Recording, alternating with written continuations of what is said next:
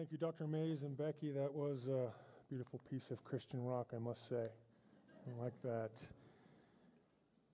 Well, it was about a month ago that Pastor Adam gave me a call and said that he's going to be away and be in Australia. And so he said, I'm thinking about having you come and preach at PBC, but I'd like to meet you in my office first and ask you a few questions to make sure that you're up for the task.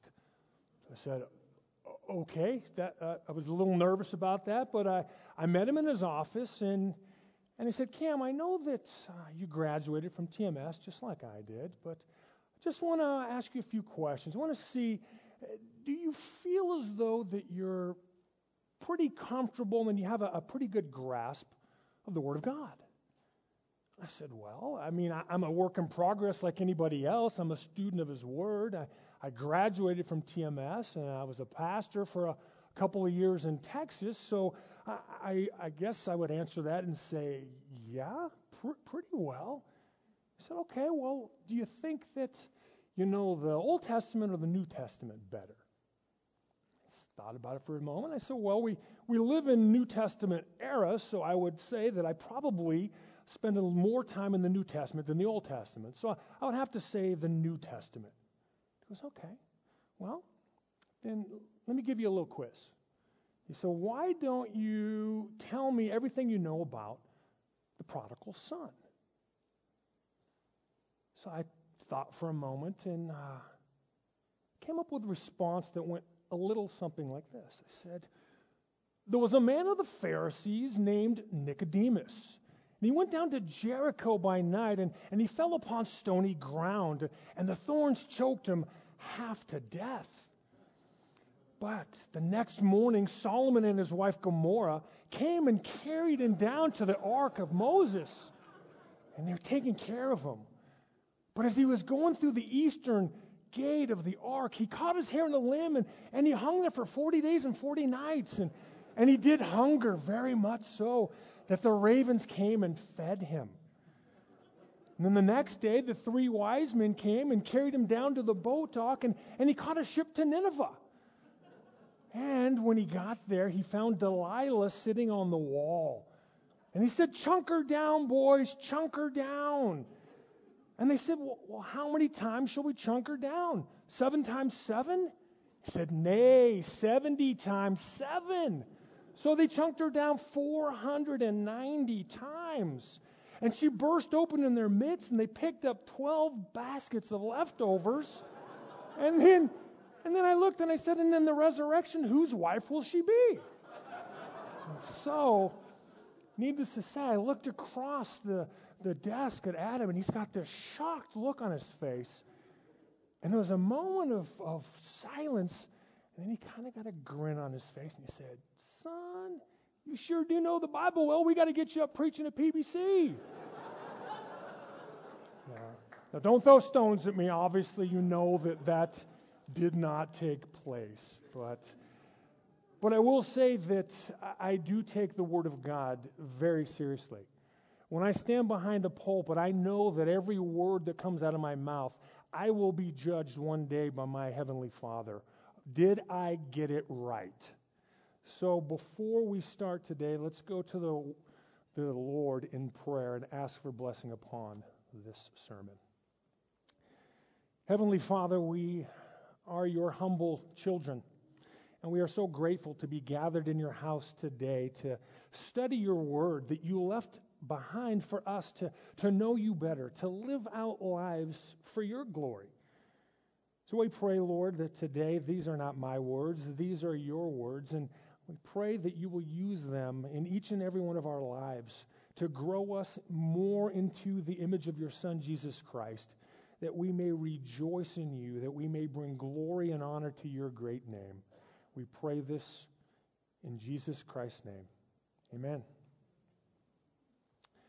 There was an American evangelist named Tony Miano, and in the summer of 2013, he made a trek across the pond to England, and he attended Wimbledon. For any of you tennis fans, you know that that's one of the 4 big major tennis venues throughout the year. But he didn't go so he could watch tennis. He went because he knew there would be tens of thousands of people outside the stadiums that he could go and present the gospel. So that's exactly what he did. He was presenting the gospel faithfully until the police came and arrested him and said, "You cannot be doing this." So Tony was above reproach, and he willingly submitted to the authorities, and he went to prison. And when he was in the jail cell, he started singing hymns. And he didn't do it loud and obnoxious so that everybody was, what is he doing? Instead, it was just loud enough that everybody in the cells could hear him along with the guards. He was only there for about 7 hours. They released him. Tony got on a plane, flew back to America, spent some time with his wife, and then he got on a plane to Canada where there was another big event that he knew there would be a tremendous opportunity to present the gospel, and he did it faithfully. So what happened to him in England didn't deter him from going to Canada to continue to faithfully present the gospel. And he said, looking back on that time, even though it was a short amount of time in jail, he said, "I consider it all joy. I was able to be persecuted for my faith, because that's a joy and a privilege." And that shouldn't surprise us as believers. The Bible lets us know that we will be persecuted for our faith. That's exactly why the Apostle Peter wrote his first epistle to the believers in Asia Minor, because they were being persecuted for their faith in Jesus Christ. So as Peter was writing this epistle, he's also urging these believers there to live out godly lives as they look forward to the future hope that they have in Christ Jesus. So today we're just going to be studying a portion of God's Word in 1 Peter chapter 5, verses 6 through 11. So get there, put your finger there, and hold on, because I'm not going to read it yet. I want to give a little bit of context to what's taking place here. You see, the context for this passage, as well as everything in 1 Peter, is the fact that these Christians are facing persecution for their faith. It wasn't just this abstract idea that it may happen to you in the future. It was happening to them right then. And so Peter, he's acknowledging the fact, hey guys, you're being persecuted, but through this persecution, I want to encourage you, and that encouragement came in the way of a biblical worldview among believers. You see, they weren't to rely on their own strength. Instead, they were to comprehend whose they were. They were children of the living God. And so they were to face their suffering and pain through that vantage point. Have you ever experienced persecution for your faith? And if you have, how did you respond? Did you consider it all joy, as James told us to do in James 1:2? Or did you throw a pity party for yourself and somehow think that God turned his back on you? He never does. I remember a time about 9 or 10 years ago. I was with a friend of mine. Every Tuesday, we would go out into an open-air mall, and we would just present the gospel to anybody that would listen to us. And on one occasion, it was my turn to present the gospel, and we're talking to two gentlemen. One was attentive, and one didn't want to hear it. And so as we got into their gospel presentation, we started talking about sin and the need of repentance and a Savior. I mean, this is lighting this guy up. He's pacing back and forth, to the point where I've got him in the corner of my eye thinking at any moment he's just going to throw a punch at me. And so I kind of leery, but I kept going. And sure enough, about a moment later, he just throws this punch at me that would have knocked me to the ground, but about an inch from impact, he stops. And he just had this look on his face and his eyes. It was just, he wanted to kill me, it felt like. It was just with hatred. He said, that would hurt. Well, yeah, of course it would have hurt. So obviously the conversation ended right there. I couldn't bring him to the full point of the gospel. And so my friend and I, we calmly just removed ourselves from that situation as this man continued to hurl insults and cuss at us as we walked away. I turned to my friend and I said, you know what? Guys, we're in a battle. Satan doesn't want us out here presenting the gospel. He knows that he can't take our salvation away, but he also knows that he doesn't want us to go and present the gospel to anybody else. So we just rejoiced. We didn't tuck our tails between our legs and run away and thinking, hey man, that's enough persecution for today. We just went on to another part of the mall and struck up conversations that people would listen to us. See, as Christians, we shouldn't be surprised that we will be persecuted for our faith. Because the Lord Jesus Christ even said in the last portion of John 16:33, in the world you have tribulation. But take courage. I have overcome the world. Isn't that amazing? Even though when we face times of persecution, we know that our great God is in control. He has overcome the world. Paul, he wrote to Timothy in 2 Timothy 3:12. Indeed, all who desire to live godly in Christ Jesus will be persecuted. You know, I know we don't like to hear that. What? If I present the gospel, I may be persecuted? Yeah. And sometimes persecution, it may come in very small, kind of insignificant ways. And other times it's huge and overwhelming. And we think, how in the world? I don't ever want to go through that again. But the simple fact remains that we will be persecuted for our faith. But Christ has overcome the world.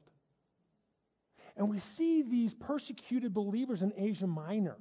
They're going through this pain and this struggle. So Peter, he writes this epistle to let them know, hey, I get it, guys. You're going through persecution. I've been persecuted also, but hope in the Lord. Remain firm. Stand in your faith in the gospel.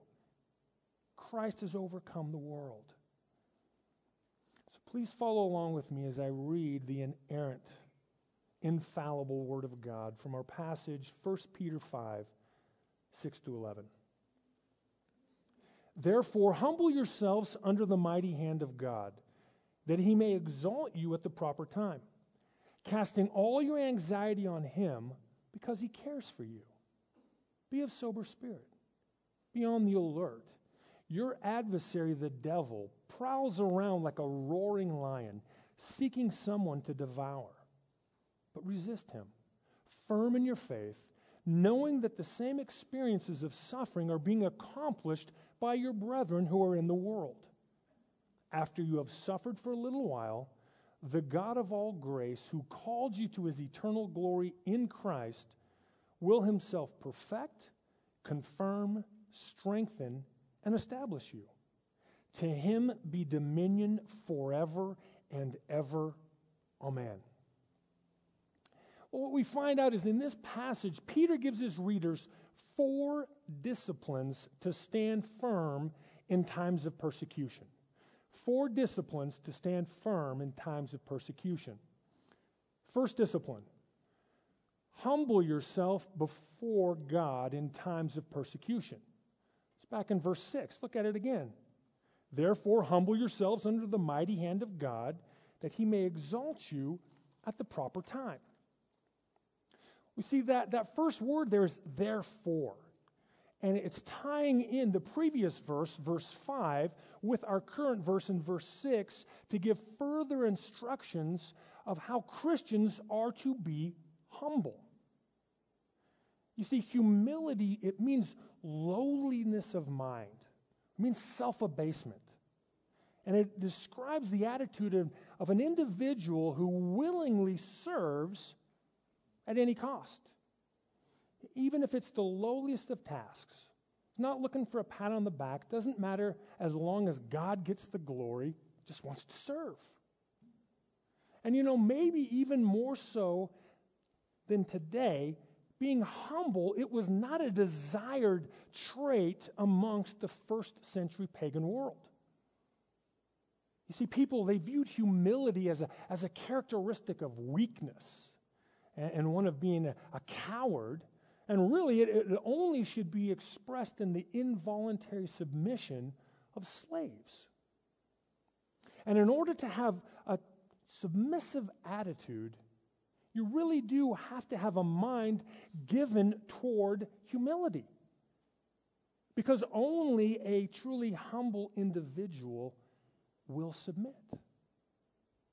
Look at the last portion of verse 5, right before our passage. It says, "For God is opposed to the proud, but gives grace to the humble."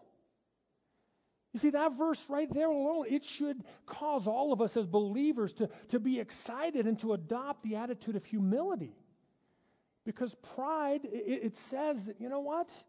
I'm not going to do it God's way. I'm going to do it my way.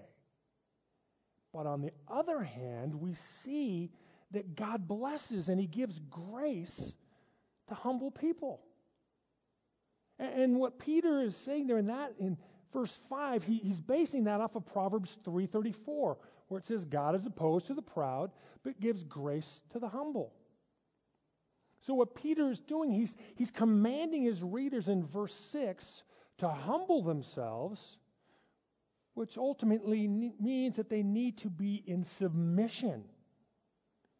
And they were to submit not only to avoid God's wrath and also bring about His divine grace, but they were also to submit because the authority over all of the church is none other than the mighty hand of God. It was God's hand that delivered Israel from Egypt, and it was His hand that was behind His work in the New Testament. And we see in the New Testament most of those His mighty hand, it's been used with His signs and His wonders. And it can also be seen in His judgment, which would include the death of His Son Jesus Christ, which Peter probably epitomized as the model for suffering of all believers. Therefore, because of that fact, Peter's audience, what they were supposed to do was they were to see God at work behind their persecution, look beyond the persecution, knowing that God is at work in their life beyond that, and then they were to submit to God and His plans, allowing themselves to be brought low, knowing that at one day in the future, He would exalt them from their suffering. A verse in Maltby Babcock's hymn, it's so beautiful because it points out this wonderful truth that God is in control no matter what we face. Listen to the verse that she wrote. It says, "This is my Father's world. Oh, let me ne'er forget that though the wrong seems oft so strong, God is the ruler yet." Isn't that beautiful? God is the ruler yet. We don't get persecuted and somehow that day now He's no longer on the throne and He's turned His back towards us. No, He is the ruler yet. So when we do face persecution, which we will, we don't run the other way and keep our mouths shut and go along with the crowd because we want to be accepted by the world. No. We continue to be faithful ambassadors of Jesus Christ. And whoever will listen to us, we open our mouth boldly with love, tell them the truth of the gospel, so that even if one more soul gets saved, praise God. We rejoice in that. And whether that phrase at the end of verse 6, the proper time, whether it's referring to God's second coming, Christ's second coming, or to another designated time in the future by God, it doesn't really matter. It shouldn't hinder us from grasping the fact that at some point in the future, God will exalt us from our persecution. See, that's a common theme in Scripture. It's that humiliation leads to exaltation. But we need to be aware that God just doesn't humiliate someone so that he just laughs about it. No, he never does that. What he does that for is to bring his children into submissive attitudes before him, that they lay down their burdens upon him, they trust in him and say, God, I can't carry this, but you can, and I know one day you will exalt me in and with Christ. Pastor John MacArthur says, if the foundational attitude for spiritual growth is submission, humility is then the footing to which the foundation is anchored. To become proudly rebellious, fight against the Lord's purposes, or judge his providence as unkind or unfair is to forfeit the sweet grace of his exaltation when the trial has fulfilled its purpose. Don't lose sight of that. There's a joy and there's a growth process when we walk through persecution. Christ is perfecting us. We're becoming more like him. So we don't grumble and complain at it. We rejoice in the fact that we're facing persecution for the sake of Jesus Christ. So let me ask you, are you humble? Are you submissive? Can you confidently proclaim along with the Apostle Paul when he stated in 2 Corinthians 7:10, therefore I am well content with weaknesses, with distresses, with persecutions, with difficulties, for Christ's sake, for when I am weak, then I am strong. Remember, God desires humility in his people. Our second discipline is hand over your anxiety to God in times of persecution. It's found in verse 7. Look back at it. It says, casting all your anxiety on him because he cares for you. You see, in Greek, anxieties, it means to be pulled in several different directions all at once. And that really is a vivid picture of what takes place in our lives when we start to worry. You see, when believers are persecuted for their faith, then we hand over our anxieties to God as we cast them upon him. We give those burdens over to the Lord, which means that we stop worrying or bickering and complaining, and instead of that, we replace it with trusting in the Lord. And then we cast our burdens upon him. And that word cast, it is dependent on the main verb in verse 6, which is humble. So this is not a separate command that suddenly Peter is talking about. He's just reinforcing the commandment to be humble that he started in verse 6. We always find out that God allows believers to undergo persecution for his predetermined plans and purposes. And we need to be comforted by the fact that our Heavenly Father loves us and that he is sovereignly in control of our lives. Philippians 4, 6, and 7 states, be anxious for nothing, but in everything by prayer and supplication with thanksgiving make your requests be made known to God. And the peace of God which surpasses all comprehension will guard your hearts and your minds in Christ Jesus. But you need to remember that verse 7 does not take place until we as believers in the Lord Jesus Christ adhere to what it says in verse 6. Look back at 6. Did you notice how we're supposed to be praying? Does it say, pray with a heavy heart, pray disgruntledly, pray and say, why me, Lord? No. It says, pray how? With thanksgiving. And guess what? That's not a natural human response to suffering and persecution, is it? No, it's unnatural. However, that is the biblical response. That's what God requires of us. Trials, suffering, persecution, we rejoice in the Lord. We thank Him for it. And then the peace of God comes upon us. And we don't understand it. We don't get it. People on the outside look in and say, how can you be rejoicing in this? Oh, because my God is good. He gives me peace. You know, James, that is why he commands his readers to consider it all joy, my brethren, when you encounter various trials. And part of those various trials indeed are persecution for your faith in the Lord when you exclaim the gospel of Jesus Christ. So we as believers, we're to humbly submit to God. And then we hand over our anxiety to Him as we cast our burdens upon Him and say, Lord, I can't do this. If I do it in my own strength, I'm done. But you give me the strength and the ability to walk through this circumstance. Not for my glory, but for your glory. And we thank Him for it and praise His name. And when we do that, as we cast it upon Him, that's what happens. It's that grace that's beyond all comprehension. It fills our hearts and our minds, and then we can be an amazing testimony to other believers, as well as a light to this dark and dying world.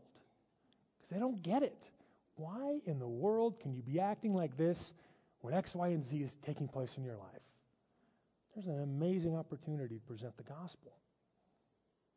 And you may be sitting here this morning and go, okay, let's get real, Pastor. Give me an example. Give me something to hold on to that gives me an idea of someone that has faithfully presented the gospel and they were persecuted for it, and then they actually did that unnatural act and rejoiced. That's easy. You just go to the Bible. Go to Acts 4 and 5. You'll look at the Apostle Peter and all of the apostles. They were brought forth in front of the Sanhedrin with the Sadducees because they were proclaiming the name of Jesus Christ all throughout Jerusalem. And they were brought before the council and they said, do not present the gospel. And they beat them. And they let them go. And they said, remember, guys, don't use the name of Jesus Christ. Do not preach in His name. They let him go, and what'd they do? Did they go run and hide themselves in a closet and say, I'm done? No way. They rejoiced. They went out rejoicing, saying, thank you, Lord, that I was deemed worthy to present the gospel for you and be persecuted for it. And then not only that, it didn't stop there. It says from every day in the temple, from place to place, home to home, they faithfully presented the gospel of Jesus Christ, unashamedly, come what may. They'd already been persecuted. They know what it felt to have a rod beat them on their back, but yet they faithfully presented the gospel. That is joy. That is the James 1:2 kind of attitude. And they were so joyful. So it's one of these things that joy needs to be authentic and real. It's not just lip service. We don't get persecuted for our faith and then go, well, thank you, Lord. That was not pleasant, but hey, I did it. That's not a heart attitude of saying, Lord, I'll do whatever it takes. And like I said, if one more person gets to go to heaven, amen. None of us deserve heaven, but He's so gracious that He extends the offer. And I'm going to open my mouth boldly for Him. So we need to kind of change our perspective of how we look at persecution and not look at it as a liability, but we actually look at it as a privilege.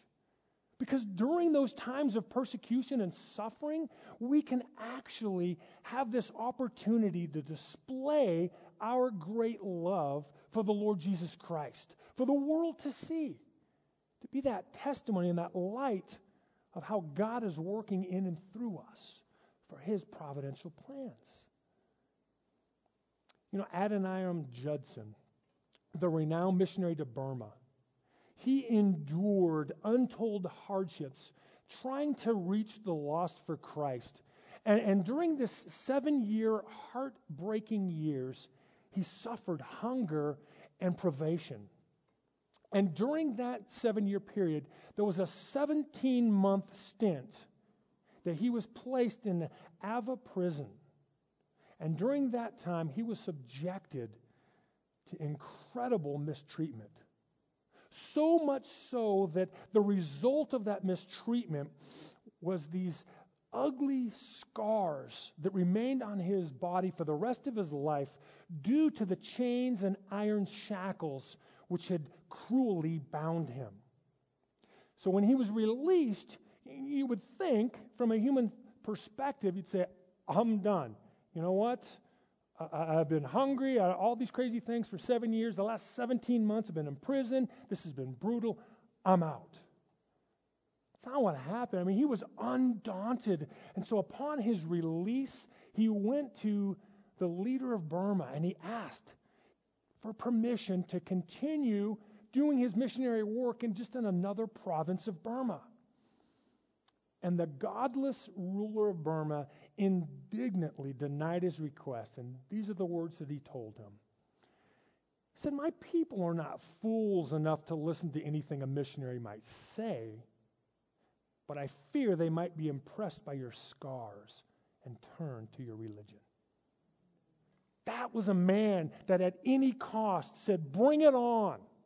I am all in, Lord. Come what may, I'm your bond slave. I'm here for you, Lord. And we see that all throughout history. Faithful men and women persecuted for their faith, but instead of being deterred and going the other way, they keep fighting the battle, trusting in the Lord for their faith and their peace and their comfort and their guidance. That's the God we serve today. So when we as believers face persecution for the Lord's sake, we need to realize that great is our reward in heaven. Now, we don't do it so that we can get a reward. That's just the benefit of it. We present the gospel, come what may, because we love the Lord and He saved us and we want Him to save others. That should be a passion. Anybody that's saved in here, that should be your passion. That's why you're left on earth. Because if God was done with you, guess what? You'd be in heaven. But you're still here. You got a purpose. So we need to be presenting the gospel of Jesus Christ. I'm not saying that we actively seek out persecution for persecution's sake. I'm just saying as we faithfully live out our life of Christ for the world to see, when persecution does come, we rejoice in it because God will be glorified. We give Him the praise. But why? Why does the Bible say here, why did Peter write that we are to hand over our anxieties and cast them upon the Lord? We'll look back at the second half of verse 7. It says, because He cares for you. You see, we have a loving Heavenly Father that has our best interest at heart. He knows your concerns. He knows your weaknesses. He knows what you're thinking before you even think it. And so Peter here, he's quoting from Psalm 55:22, where it states, cast your burden upon the Lord and He will sustain you. He will never allow the righteous to be shaken. Isn't that beautiful? God cares for you. See, He's not a God of indifference. No, quite the contrary. You see, as a matter of fact, one of the distinguishing treasures of Christianity that we inherited from Judaism is the fact that God is known to be concerned with the personal care of His people. You see, other religions at best think God is aloof. They may claim that He's perfect, Yeah, but they still say he's off over here and he just leaves you to your own devices. He doesn't personally get involved in your life. You see, God is self-sufficient. He doesn't need you. He doesn't need me. But the glorious truth that shines forth in Scripture is the fact that the God of the universe who created you and gave you life, He wants and desires to have a personal relationship with you if you are His child. You ever thought about that? Your Creator who gave you life, He wants to have a relationship with you. Question is, do you want to have a relationship with Him? See, He's on our side and He has our best interest at heart because we're His children. And in verse 7, it indicates that the care and concern for believers, it's not a one-time thing. God doesn't just save us and then leave. No, His care and concern is ongoing and never ending. It goes on and on and on. He cares for us. See, God, He doesn't turn a blind eye to a believer's suffering. Never. Rather, what He wants to do is in our suffering and in times of persecution, He wants us to grow in our faith in Him, to trust in Him, and to actively be humble and submit to Him and trust in Him that He knows what's best. And that He will give us that peace to walk through it. So in times of persecution, you need to humble yourself before God. You need to hand over your anxiety to God. You also need to hold out against the devil in times of persecution. That's our third principle. It's found in verses 8 and 9. Be of sober spirit. Be on the alert. Your adversary, the devil, prowls around like a roaring lion, seeking someone to devour. But resist him, firm in your faith, knowing that the same experiences of suffering are being accomplished by your brethren who are in the world. You know, a supporting idea for these verses could be that if you don't hand over your anxieties, if you're not casting them upon the Lord, then Satan, he may gain an advantage over you. Therefore, be alert. Be on guard. Stand firm against the devil. Resist him. And after God has allowed you to suffer for a time, He will exalt you. C.S. Lewis once wrote that two mistakes Christians make when they are talking about Satan are that they either joke about him or they ignore him. Well, you look back at verse 8 and you see that neither one of those is an option. That's why Peter commanded his readers to be of sober spirit and to be on the alert. He's not playing around. We have an adversary that's against us. So we don't overemphasize the power of Satan. We don't go huddle in a corner and say, Satan's going to get me. But at the same time, we also don't just go, Satan can't do anything to me, forget it, and put our guard down. We don't do either of those. Instead, we as believers, we need to be watchful, like observant sentinels, aware that at any moment, at any sector, we could be attacked by the enemy. So even though we can't physically see Satan, we realize through Scripture that he is our adversary, and he's always looking for a way to penetrate the army of God, to somehow find a weakness and tear us down. So Peter, that's why he describes Satan as a roaring lion. I mean, what a great simile chosen by Peter because of the brute's nature as a cruel and ferocious beast of prey. The goal of Satan is to prowl around and find someone to devour. And that word devour, I mean, it's very graphic. It means to drink down. So think of a beast of prey just gulping down in one gulp their prey. I mean, think about it for a moment. If you went home tonight and you watched the news at 6 o'clock and you found out that a huge lion from the local zoo had escaped, and he's known to be in your neighborhood.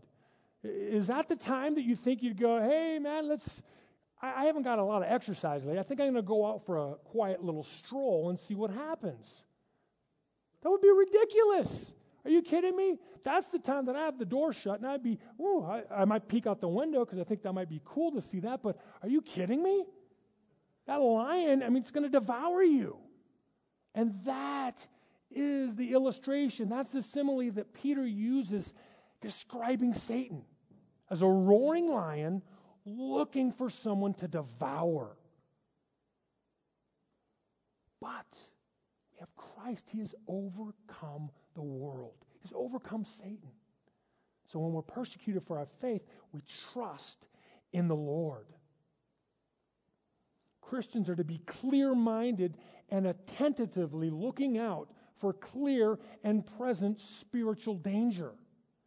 And Peter knew that so well. Because Peter, he knew what he was talking about because he failed to heed Christ's warning when Christ stated in Matthew 26:41, "Keep watching and praying that you may not enter into temptation. The spirit is willing, but the flesh is weak." So Peter, he's calling his readers to be wakefully active, morally and spiritually, and to be on the alert against the assaults of sin and Satan. So what are we to do as believers? We're to do what Peter told us to do in verse 9. He says to resist the devil and stand firm in our faith. James says something very similar to that in James 4:7. Submit therefore to God, resist the devil, and he'll flee from you.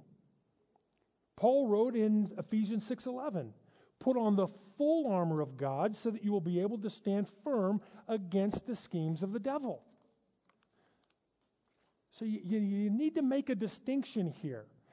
Scripture, it warns believers to flee from temptation, but it never tells us to flee from Satan. What it tells us to do is resist Satan, to stand firm in our faith, never compromising the Word of God. We take a firm stance and we resist Satan. You see, victory, it's not assured by clinging to our own personal beliefs. Rather, we cling to the cross and what Christ has already accomplished on our behalf. He's already defeated Satan. And so we are thankful for that, and we live victorious lives through Christ. And then Peter, he ends verse 9 with giving assurance to his readers that as they are persevering humbly, submissively, and firmly in the midst of their persecution, they're not suffering alone. You ever thought about that? You ever think that, man, I'm being persecuted for my faith, and I bet no one in the world has ever been persecuted like this before? I'm here to tell you, yeah, they have. And that's what's going on here. Peter wants to give them assurance. You're not the only one that is going under this type of persecution. It's happening throughout the world. He reminds them, he says, the same experiences of suffering are being accomplished by your brethren who are in the world. And that word world here, he's not referring in this instance to the world and realm of evil that's opposed to God's word. Rather, he's referring to the physical Roman Greco world. So believers here in Asia Minor, he's going, I get it. You're being persecuted for your faith, but you're not alone. There's other believers throughout the world that are undergoing this type of persecution as well. Stand firm, resist the devil, move forward, press on. God is your salvation. So we as believers must understand and come to grips with the fact that God is in control, and He allows this form of persecution in our lives to accomplish His perfect work in our lives. Just chiseling away anything that needs to be chiseled away so we become more like Christ. And we do it all for the glory of God. So you humble yourself before God, you hand over your anxiety before God, and you hold out against the devil. This brings us to our fourth and final discipline, which is hope in Christ in times of persecution. Verse 10 and 11. After you have suffered for a little while, the God of all grace, who called you to his eternal glory in Christ, will himself perfect, confirm, strengthen, and establish you. To him be dominion forever and ever. Amen. So we see that Peter, he starts this verse, he's allowing his readers to know that their present suffering, it's only temporary. He's saying that, you know what, no matter how difficult your circumstances may be, one day in the future, God will exalt you from this persecution. But it also brings with it the connotation that even if that persecution lasted their entire life, it still pales in comparison to the fact that they one day will live with Christ forever. Paul kind of touches on that in 2 Corinthians 4:17 and 18. He says, "For momentary light affliction is producing for us an eternal weight of glory far beyond all comparison. While we look not at the things which are seen, but at the things which are not seen. For the things which are seen are temporal, but the things which are not seen are eternal." So that means that we press on in times of persecution, knowing that the God of the universe is directing each and every one of our steps. And then Peter, he moves on into verse 10 to describe God as the God of all grace. And it's only here in the New Testament that God is referred to by that title. And commentator D. Edmund Hebert, he said this: "Of all grace characterizes him as the source and giver of all grace. All the undeserved favor bestowed upon us in our unworthiness. Having proved himself rich in his bestowal of grace in the past, Christians can rest assured that God will supply all their present needs." As I stated earlier, God is not a God of indifference, but he cares for his children, and he has their best interest at heart. And we can see that principle just expressed and illustrated even more in the next phrase of verse 10, where Peter proclaimed, "Who called you to his eternal glory in Christ." I mean, that phrase right there, it just further characterizes God because it shows the grace by which he has given us. He's lavished on us, undeserving sinners. So we see that God, he effectively calls his own into his kingdom and service. At the moment that he draws you to his Son, and you hear the message, and you receive it, and you are saved. And that is when the gospel message just takes root in your heart, and you trust in the Lord. And Peter's readers, they had been called by God, which meant that they no longer are to be dwelling on their past sins, but instead their gaze is now to the future of their hope, the glory that they will have in Christ. You see, they had, just like us, they have obtained an inheritance in heaven that's imperishable and undefiled and will not fade away. So God, he will personally use the suffering of his children to mold them into the image of his Son. And Peter, he succinctly described the promise of that earthly, transforming, sanctifying process of maturing in Christ by using 4 nearly synonymous words at the end of verse 10. Look at it. It says perfect. That means to bring to wholeness. It says confirm. It's to set fast. Strengthen. It's to make sturdy. And establish. It's to lay a foundation. So all of those words, they imply strength and immovability, which God desires for all believers to possess as they face persecution in their life. So we know that God, He places believers firmly on His Word, where they stand in faith and confidence until that final glory is realized.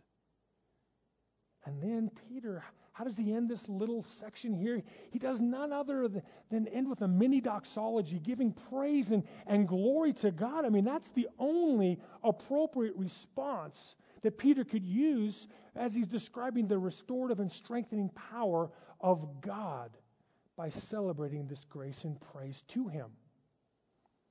So these persecuted believers in Asia Minor, they could take comfort knowing that God was in control and that at a future day they would spend eternity with him. Therefore, they were to worship the God of all grace, even in the midst of their current persecution.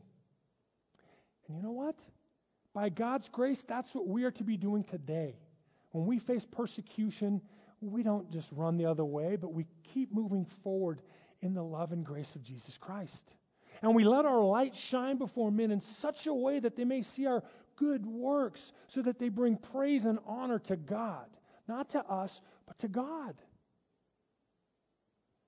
So what a beautiful passage this is when we think about persecution and when it comes in our lives. We go back here and we see that it's the God of all grace that takes care of us. So Peter, in this passage, he's taught us 4 disciplines to stand firm in persecution. Humble yourself before God. Hand over your anxiety to God. Hold out against the devil. And hope in Christ. And if you are here this morning and you're a believer and you incorporate these 4 disciplines into your life, then you too, at any time when you are going through trials and tribulations and persecution and suffering in this life, you can still have peace in God. So, what's our takeaway from this passage? It's this. Life's messy. You know, we'd love to have it wrapped in this beautiful package with a bow on top and say, here you go, no persecution, no suffering, no pain. That's not what happened. We experience all those things. Life is very messy. But we have to firmly remain steadfast in our faith in the Lord, trusting in His power, not our power. So it really boils down to, you need to ask yourself this question. Do you or do you not believe in the sovereignty of God? That's a question you always have to wrestle with. The Bible is very clear. God is sovereign over everything, including our persecution. And when we know that, there is a comfort and a peace saying, I don't like this, but it's for my good and His glory. I'm not going to get in the way. Okay, Lord, do what you need to do to perfect me for your kingdom purposes. And we press on in our faith in the Lord, and we endure.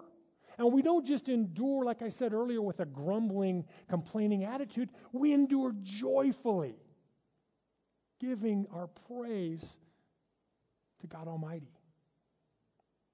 You know, do you remember as a kid those connect the dot puzzles? You'd go out to eat with your parents, and then at the back of a Denny's menu, they would have these dots, and you're looking at it going, I don't know what it is.